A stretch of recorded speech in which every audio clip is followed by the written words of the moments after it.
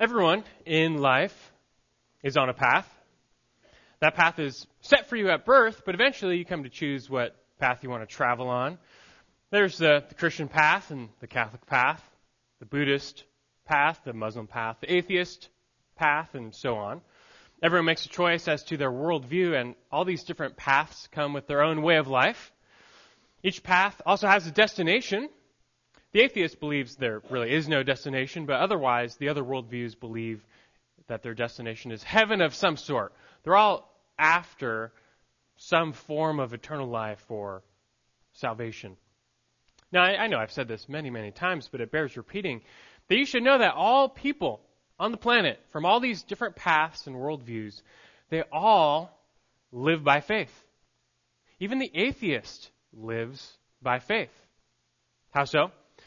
Well, it's like all people are walking on their path toward a door, but no one knows what's on the other side, or at least not by ordinary means.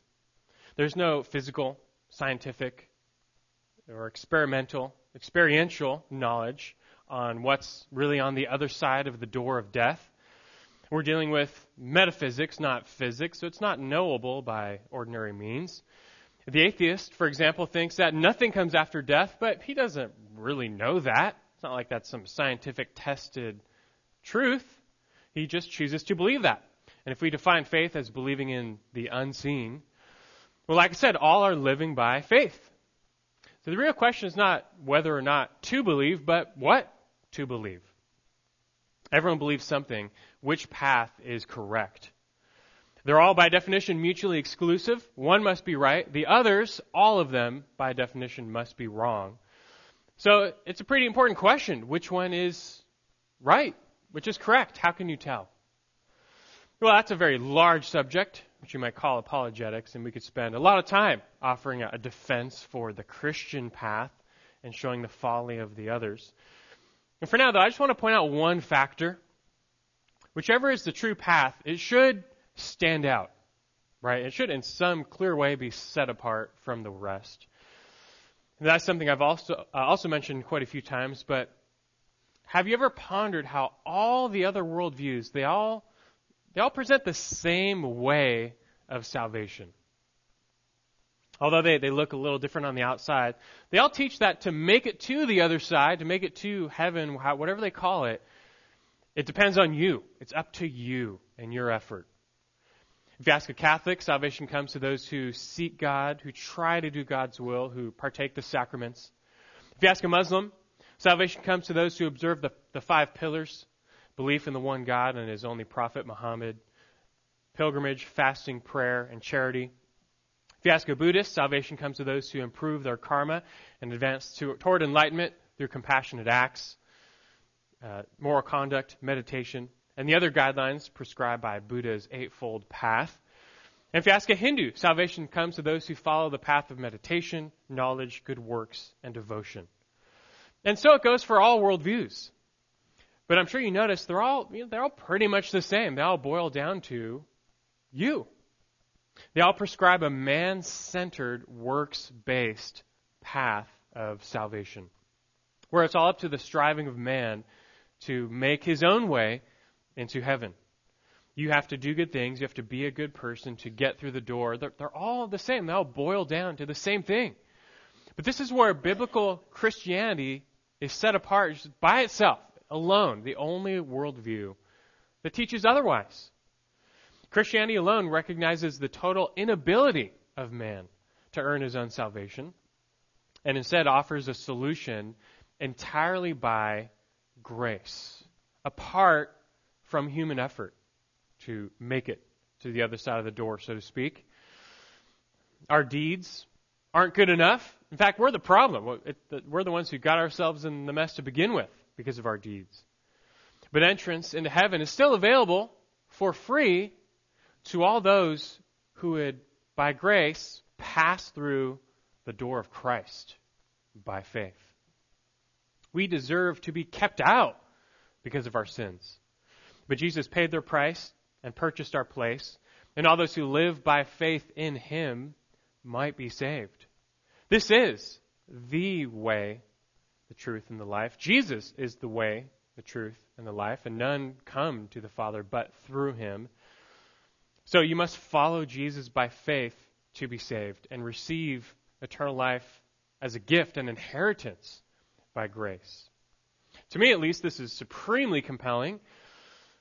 And I trust to you as well. That's probably why you're here. But there's still some troubling news, because there are many people, actually, who they think they've found the right path, and it is the right path, following Christ.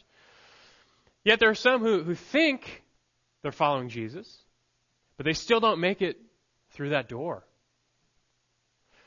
They're turned away from the kingdom of heaven. In fact, Jesus himself said there will be many, not a few, many, who call him Lord, yet they're turned away. Jesus will declare to them, I never knew you. That's meant to give us pause, where we say, wait a second, I thought this is the right path, salvation, just follow Jesus, believe in Jesus. And here are these people, for example, in Matthew 7, who claim to believe in him, they call him Lord, yet they're turned away at the door.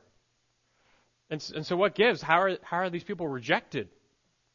Well, in short, they never knew Jesus, and Jesus never knew them. In other words, they didn't really come by faith. They still came by ritual, by self, by some other means, just slapped Jesus on the cover, not by faith. Jesus was never really their hope, their confidence. Instead, they were hoping in themselves. They still placed their confidence in themselves to deliver them. And Jesus, he was like their religious guru, their spiritual figure in their religion. Many have been deceived like this, and many similarly still are deceived. So how do you know if this is you? How do you know if you're really on the right path? I mean, wouldn't you want to know? Jesus himself described it as a narrow path with a narrow gate that leads to life, and there's few who find it. He said that. And again, that's meant to have some shock value, because most people operate as if 99% of the population will make it into heaven. But Jesus said, few find it, but many enter the broad gate leading to destruction. So how do you know that you're on the narrow path? Well, in a figurative manner of speaking, there are various signs or checkpoints, if you will, on the right path, letting you know you're going the right way. You are on the right path. They line the way, and as you pass by them, you can be ensured you are on the true path. If you miss them, however, be warned. You might be one of those who are deceived on the wrong path. You might be going the wrong way. What are these checkpoints? Well, we come to identify some of them, again, in our passage for this morning. And so you can open your Bibles now to Philippians chapter 3. Book of Philippians, chapter 3. In many of Paul's epistles, he becomes quite autobiographical as he reflects on his own conversion in order to teach us something about salvation. And that's what we got going on here in Philippians 3, verses 4 through 11. We talked about false disciples, those who claim that they follow Jesus, but they don't really know him. And you see, there were some people like that, and they were starting to infiltrate the church back in Paul's day.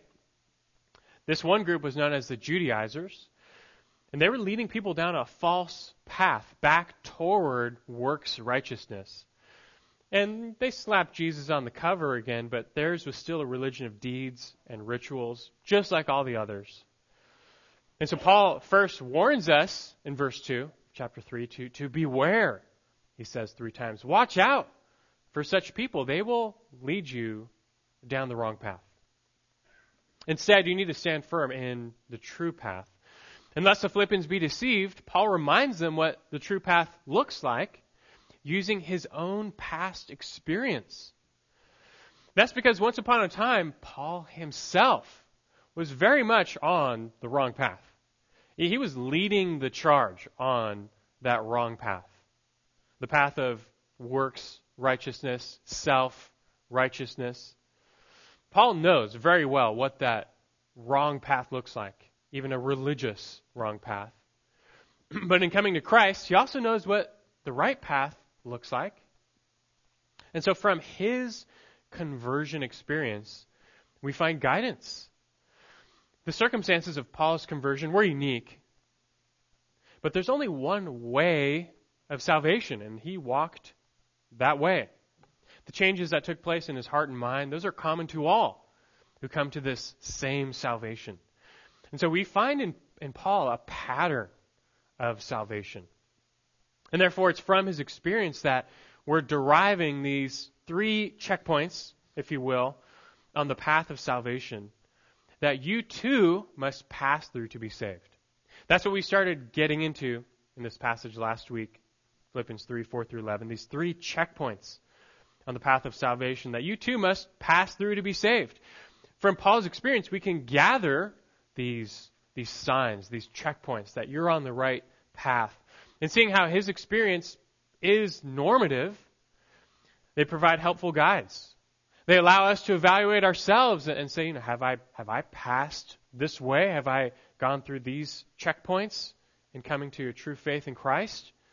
If so, be reassured. Be comforted. If not, though, beware. You might be one of those deceived, still on the broad path and not knowing it. And when you want to know, if that just happened to be you and you had no idea, wouldn't you want to know at least? Well, either way, you want to heed what Scripture has to say in this little passage. Last time we made it through checkpoint number 1, but it bears repeating at least a little bit. Number 1, you must reject the flesh. You must reject the flesh. The true path of salvation involves putting no confidence in the flesh. We learned from the previous verses. Rather, Christ alone must be your only hope.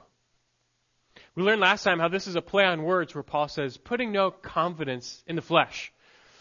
He used this to describe those false teachers, these Judaizers, because they made the rite of circumcision the defining mark of being in God's people. I mean, if you keep the law of Moses and if you're circumcised, you're in. You're good to go. And so their confidence was in the flesh, literally in their flesh via circumcision. That was their confidence that they will stand before God approved. Believing in Jesus, that's good, but it's not enough. You need faith plus works, they taught. But the flesh, you see here, in a way, symbolizes human effort. Their confidence was really in themselves, their deeds, their accomplishments. They were trusting in themselves, in their own effort, to make them right with God. But as we found, that is quite a futile and false confidence because you can't deliver yourself. That's what the gospel of Jesus is all about. That's why Jesus came, because on our own we have no hope of being justified or being made right with God. I mean, if that were true, if you could just work your way back to God, Jesus died needlessly. If you could just do that yourself by keeping the law or getting circumcised or getting baptized, Jesus didn't have to die. What's the point of him dying on the cross? But Paul came to realize that, yes, Jesus did have to die, because on our own we have no hope. The flesh profits nothing, Jesus said. No person can be justified before God on their own, by their deeds, by their accomplishments.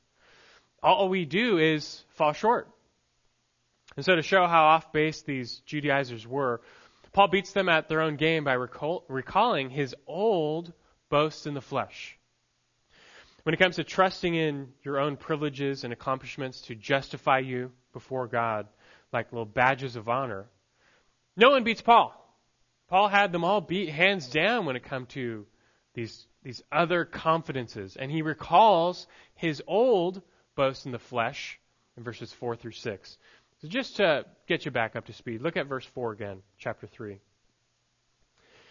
He says, although I myself might have confidence, even in the flesh, if anyone else has a mind to put confidence in the flesh, I far more, circumcised on the 8th day, of the nation of Israel, of the tribe of Benjamin, a Hebrew of Hebrews, as to the law, a Pharisee, as to zeal, a persecutor of the church, as to the righteousness which is found in the law, found blameless.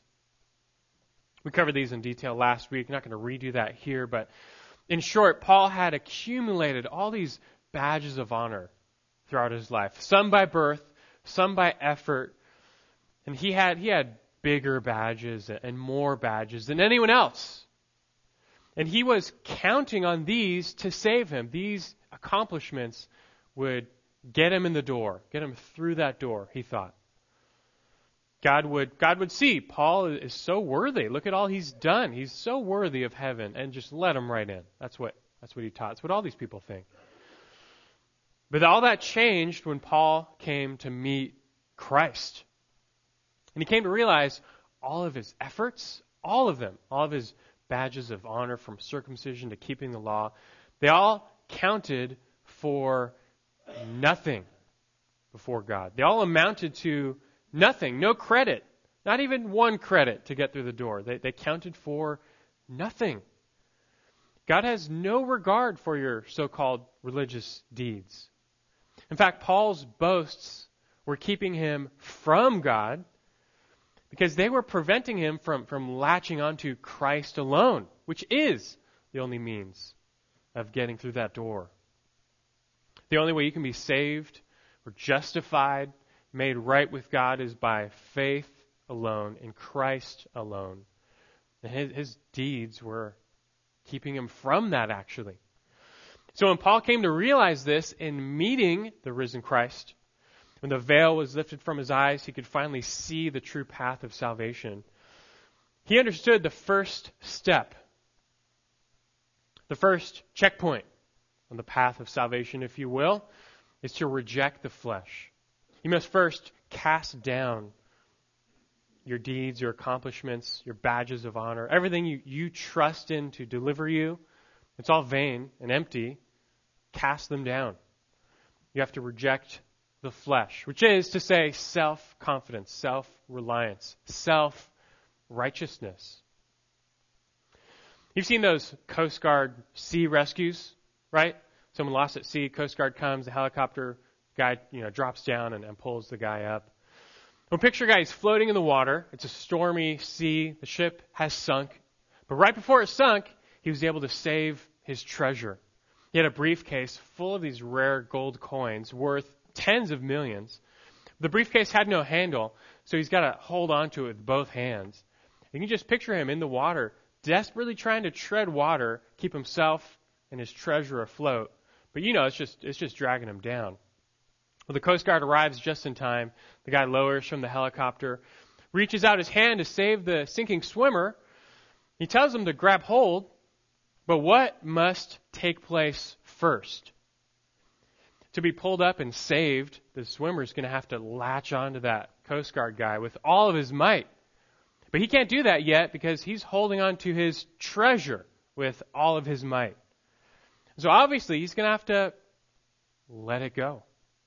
It can't come with him. He's going to have to cast it down. He's going to have to abandon his treasure to be saved. Now, if this were you, what would you do? It should be a no-brainer. I mean, what good is $10 million if you're going to drown? And furthermore, what if I told you the case was filled with fake coins? That they were worth nothing? And then it'd be really an easy decision. They're literally nothing but dead weight. They're not treasure at all. They can't give you the life you desire. All they're doing is dragging you down. And I trust you get the picture here. For Christ, he's pictured in a way as reaching down, reaching his hand down, extending the offer of salvation. That here's life, everlasting. He can pull you up. In fact, he's your only hope of not sinking. And all you must do is grab onto him by faith and cling to Christ as the rock, your only confidence.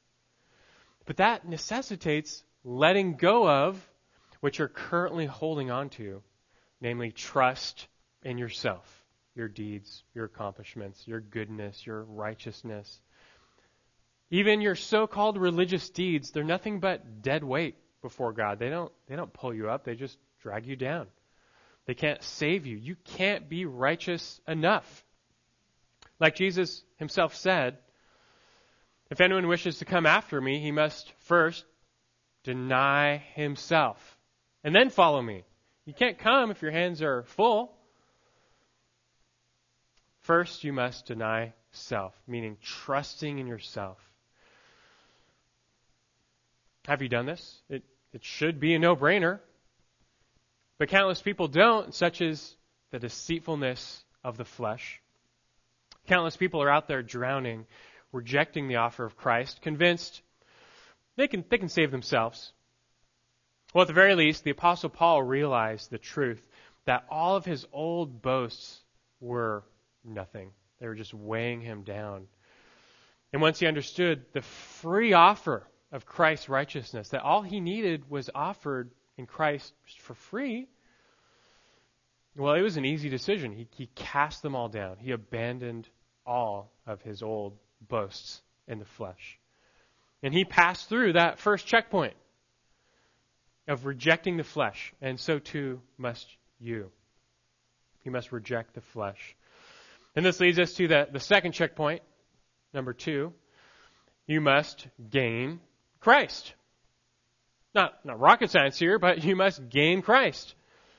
And now look at verses 7 and 8, the passage we'll really be focusing on here. Verse 7 in Philippians 3. He says after, but whatever things were gain to me, those things I have counted as loss for the sake of Christ. And more than that, I count all things to be loss in view of the surpassing value of knowing Christ Jesus my Lord, for whom I've suffered the loss of all things and count them but rubbish that I may gain Christ. Obviously, it's not enough to cast down your self-righteousness. You still need to be righteous, and that's why you need to gain Christ. What does that really mean, though? And what's so special about Jesus? Why is he the only ticket to the door of heaven, so to speak? Well, Jesus is the only one that can meet your needs. And what do we need? Salvation. All are sinners. All have fallen short of God and his glory and his standard, which is perfect righteousness. Now, I know sin doesn't seem like that big a deal to people these days. A recent survey just came out in the UK showing they're changing morality. I would say declining morality, and we're not far behind. Now, 64% believe same-sex relationships are not wrong at all. 75% believe sex before marriage is not wrong at all. And 70% believe abortion is not wrong at all. Those are stunning majorities. But right and wrong is not defined by society. They're defined by the Creator. And in contrast to God, who is the Creator, perfect in holiness and righteousness, sin is a big deal. Each sin is an infinite offense before his majesty. And our sins have accumulated a debt before God that we cannot pay. You have no hope of paying back your sin debt to God. We're all unrighteous. We can't even produce any credit toward paying that debt down because we're defiled in sin. And so therefore, we're not worthy to stand in God's presence. We are worthy to be kept out forever. But Jesus can change all that. That's why he came. That's why he had to die on that cross. Because he was paying our sin debt for us, and thereafter giving us the gift of righteousness, his own perfect righteousness credited to our account, that we might be redeemed, that we might be worthy of entering into God's presence. We deserve eternal death and separation from God, but in love and mercy and grace, compassion, Jesus died and rose to give us what we don't deserve, eternal life and reconciliation with God. So what does Jesus offer as he reaches down his hand? He's the bread of life. All who go to him will not be hungry. He's the living water. All who go to him will not thirst again. He can both redeem your soul and satisfy your soul. He's the real treasure. But how do you receive what he offers, this forgiveness of sins, this eternal life? Well, the answer is, by faith, through him and in him. God grants us forgiveness and redemption by his grace. But realize these gifts, they come by virtue of Christ. Because look, we're not righteous. We need to receive it as a gift. And it comes in Christ. Jesus is the righteous one. He earned our redemption. He purchased our forgiveness. And so it's only in Christ, by virtue of our union with him, that we receive all of his saving benefits. This concept, union with Christ. You may never think about it, but it's actually the number one way the New Testament describes Christians, those who are united to Christ by faith. A pencil by itself is easily broken. Back in high school, I remember just taking pencils. We still use pencils back then. I guess it's probably computers today, but just you can one hand. It's kind of fun. Just kind of snap a pencil in your hand with just one hand. But if you took that pencil and you completely bound it to a steel bar, just super bound it to a steel bar, you could never break it. It would essentially become as strong as that steel bar, even though it's still just a pencil. And we likewise, on our own, we're weak, we're frail, and fallen. But when we're bound to Christ, we inherit his righteousness. His spiritual strength, so to speak, becomes ours, by which we can be saved. And so the New Testament says, for example, 2 Corinthians 5:17, therefore, if anyone is in Christ, he is a new creature. The old things have passed away. Behold, new things have come. Or Galatians 2:20, I have been crucified with Christ. It's no longer I who live, but Christ lives in me. Romans 8:1, therefore there is now no condemnation for those who are in Christ Jesus.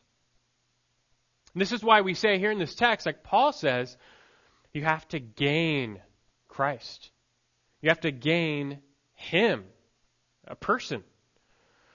Paul expresses salvation here as gaining Christ, which is to say being united to him by faith. And like Paul, you must come to see Christ's value. Did you notice in the passage, Paul is making a value comparison. Look again at verse 7. He says, whatever things were gain to me, those things I have counted as loss for the sake of Christ, and more than that, I count all things to be loss, in view of the surpassing value of knowing Christ Jesus my Lord, for whom I've suffered the loss of all things, and count them but rubbish, that I may gain Christ. Do you notice the threefold repetition of the word count? It means to reckon, to regard, to esteem. It describes a change in his thinking. And that change is part of salvation. Your mind changes, your values change, your worldview changes. As God lifts the veil from your eyes, you see things clearly. You realize you've been deceived this whole time, and the truth sets you free. Listen to Jeremiah 2:13. God convicts the people and he says, for my people have committed two evils. They have forsaken me, the fountain of living water, to hew for themselves cisterns, broken cisterns that can hold no water. You just think, like, who would ever do that? Who would ever exchange a fountain of never-ending living water for like a water tank that's cracked and broken and can't hold any water? It's empty. Who would make that trade? Well, only a fool or a blind person. And hence the world, being spiritually blind, they disregard Jesus. They make that trade. He might be the living water, but they'll rather trust in themselves. But when the light of God's grace shines on you, then you come to see Jesus for who he really is. You immediately see his surpassing value. That word in verse 8, surpassing value, his supreme worth, his super value. It's beyond compare. You just imagine you're feeling sick with the flu. So you go, maybe you buy some Theraflu, just going to ride it out. And someone comes up to you and says, how much would you pay right now for this cure to the Ebola virus? you would probably think this person is crazy, like just really crazy. I mean, we're in America. There's no Ebola here. You haven't traveled to Africa anytime soon, or recently rather. You just have the flu. That's it. You don't have the Ebola virus, so you wouldn't pay anything. This person is just crazy. But what if the person who came up to you was your doctor, you had just visited, and he had showed you some blood work and some tests he ran, explaining how you had come into contact with someone who did contract Ebola, and you have it. You actually do have the Ebola virus. He proves it to you with these tests. And your flu symptoms, that's the early onset of the virus. Now, how much would you pay for the cure? Because otherwise you're dead. Or what if it was your child who had it? How much would you pay then? You'd pay anything. You'd pay everything. In that moment, when you're finally convinced that you're sick and dying, your Theraflu becomes completely worthless. It can do nothing to treat your actual condition. Just throw it out. Don't even bother with it. Instead, in that moment, you come to see the surpassing value of that little cure. It's now worth everything. It's your only chance of being saved. It's worth all that you have. And again, I trust you see the connection. All people are sick with sin. It's a fatal condition. But sin is deceptive, and people are blinded and deceived into thinking they're not that bad. And so they trust in their own goodness to save them. They self-medicate, so to speak. In reality, though, it's only a matter of time before they perish forever, and their own works, their own religion, their own goodness, they can't actually treat their real condition. However, once a person comes to realize, like the Apostle Paul did, that they're sick, they're dying with the stain of sin, that their own efforts can't save them, that it's of no avail, but that Christ, the cure, He's available, well then they finally see the surpassing value of Christ. And in an instant, Christ becomes worth everything. Gaining Him is now worth any price, because He's the only one who can provide you eternal life. Do you remember these two parables of the kingdom? Parables of salvation. I'll read Matthew 13:44 through 46. Jesus said, "The kingdom of heaven is like a treasure hidden in a field, which a man found and hid again. And from joy over it, he goes and sells all that he has and buys that field. And then again, the kingdom of heaven is like a merchant seeking fine pearls. And upon finding one pearl of great value, he went and sold all that he had and bought it." Do you get the connection? That merchant got it. He saw that the surpassing value of that one pearl, and he knew he just had to have it. And the only way he could get it was by losing everything else. Now this is a picture of how you must come to Christ, to the kingdom, and of His surpassing value. And Christ offers you life. It's free. It's free. It's by grace. But it costs you everything at the same time. For to gain it, you have to come empty, which means you have to give up everything you hold on to for salvation. That's the cost. All that you used to hope in, to trust in, to count in, to deliver you must be shed, given up, and you come to Christ and Christ alone. Christ must be your sole Lord and Savior. And in stark contrast to these two parables, I'm sure you also remember the story of the rich young ruler. One day this young man approaches Jesus, and he happens to be rich and a ruler. So we call him the rich young ruler. And he asks Jesus, "What good thing shall I do to inherit eternal life?" And Jesus reads him like a book, though, and sees this guy's just trusting in his self-righteousness. So he confronts him with the law. Jesus tells him, if you wish to enter into life, keep the commandments. Now, this should have prompted a response from the young man saying, whoa, wait a second, that's not even possible. Nobody can keep all the commandments. That's impossible. And that would have been the right answer, for the law is an impossible standard. But no, that's not what he says. You remember his response. He basically says, oh, done that. Check. I've kept all the commandments since my youth. Tell me, what else do I have to do? What's next? That's how he responds. And we know, we too, hopefully, can see his deception. The law cannot be kept. We fall short. We're sinners. No one can keep all of God's commandments, not even a day. The man is still deceived in his self-righteousness.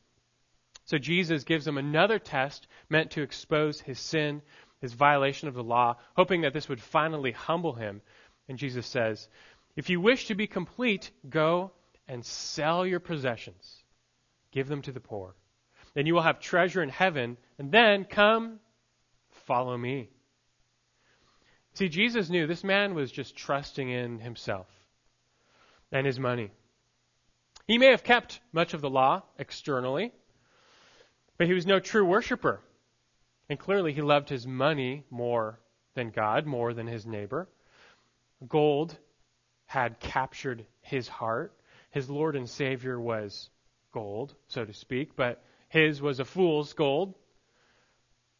And so what would he do? Would he give up his grip on possessions and property and his self-righteousness to gain Christ, who's worth it, who's worth way more? Well, no, it says that when this young man heard this statement, he went away grieving, for he was one who owned much property. He couldn't give it up. In reality, his property owned him. Some people, they just won't make the trade. They'll hold on to their sinking treasure until the very end. And again, this is the deceitfulness of sin.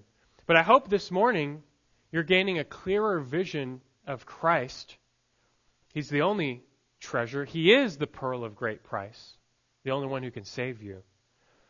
And you have to see his surpassing value and reject the flesh and gain him.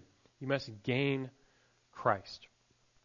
And the last thing that we have to do then is simply to clarify, how do you do that then? How do you really gain Christ? What does that mean? And again, we said before it's by faith. You gain Christ by faith. But even that needs clarification because we live in a day where many people confuse faith with just another ritual. It's become a new ritual. Many people confuse saving faith with external rituals like walking down an aisle, signing a card, praying a prayer, raising a hand, asking Jesus into your heart, getting baptized. And don't get me wrong, your conversion may have been associated with some of these or all of these.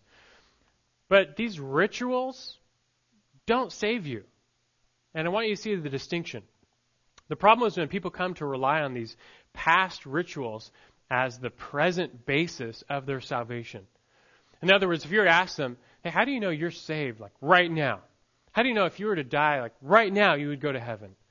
And they point to some past ritual. Like, well, I heard this great sermon 10 years ago, and I walked down an aisle and asked Jesus into my heart. Or, I came forward during an altar call at high school camp, and I got baptized right then and there. These things aren't bad. The problem is, by their answer, they're still relying on this past ritual, this past experience to save them. I'm not trying to validate such experiences at all, but the point I'm making is true saving faith, it's not past tense.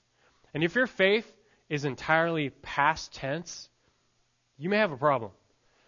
Because faith is not a one-time event. It's not something that just purely happened to you in the past. It's living and active. It's ongoing and present. How do you know you're saved?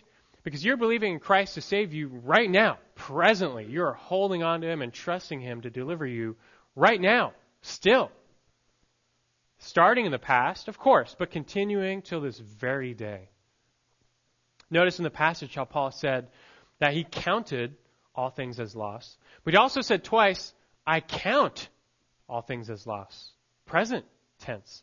After all these years, Paul himself was still presently counting everything as loss that he might gain Christ.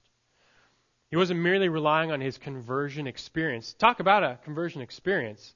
And look, it was real. That's when his faith started. But his was a present, living, and active faith. abiding in Christ continually to save him. And so it must go with all true faith. This is part of knowing Jesus. Notice also the parallel in these verses between gaining Jesus and knowing Jesus.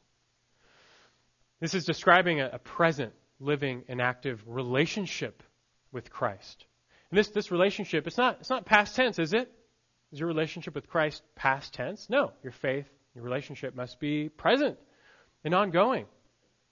Some people are content with a past tense knowledge of Christ. And they learned some facts in the past about Jesus. Like, yeah, he died on the cross. He rose again for my sins. And okay, I confessed that back in high school camp.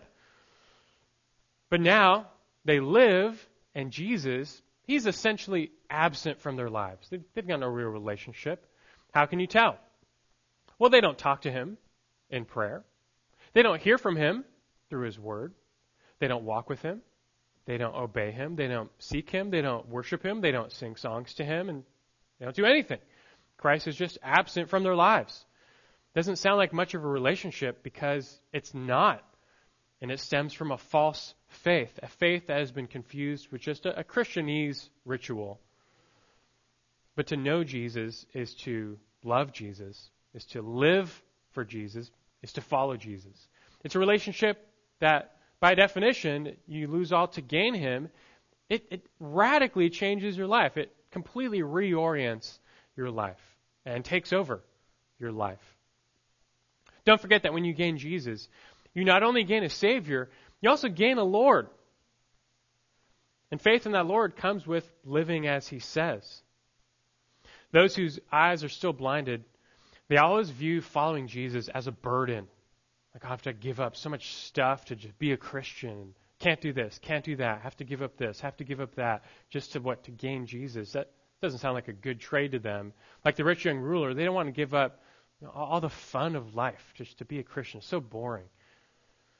But to those whose eyes have been opened to the deceitfulness of sin, and you get the burden of sin, and you understand what Jesus meant when he said, Matthew 11, 28 through 30, "Come to me, all who are weary and heavy laden. I'll give you rest. Take my yoke upon you and learn from me, for I am gentle and humble in heart, and you'll find rest for your souls. For my yoke is easy and my burden is light." In following Jesus, really, there's no burden at all. What can we boast that we've given up so much for Jesus? We sacrificed so much for Jesus. In reality, we exchanged trash for treasure. That's all we really did. All we did was receive God's grace through which we came to know Christ. And this is why we trust in him alone and boast in him alone. Jeremiah 17, verse 5 says, "Cursed is the man who trusts in mankind and makes flesh his strength, whose heart turns away from the Lord." But verse 7 says, "Blessed is the man who trusts in the Lord and whose trust is the Lord." It's a clear picture of salvation. It's not us, our strength, our goodness, our righteousness, just Christ and Christ alone. And so make sure you've passed this way in your faith. Make sure you're on the narrow road that leads to life, that you've gone through these checkpoints. First, you've rejected the flesh. You've cast down your self-righteousness, your self-reliance. You have nothing. You confess in humility. You deserve judgment. You have nothing to bring. But coming empty, squeezing through the first checkpoint, you come to the second, where Christ is there waiting. And you gain him by faith. Be united to him by a true faith, a past, present, and future faith, and be saved. And make Christ your only hope, confidence, and boast. Jeremiah 9, 23 and 24 says, "Let not a wise man boast of his wisdom, and let not a mighty man boast of his might. Let not a rich man boast of his riches, but let him who boasts boast of this, that he understands and knows me, that I am the Lord who exercises loving kindness, justice, and righteousness on earth. For I delight in these things, says the Lord."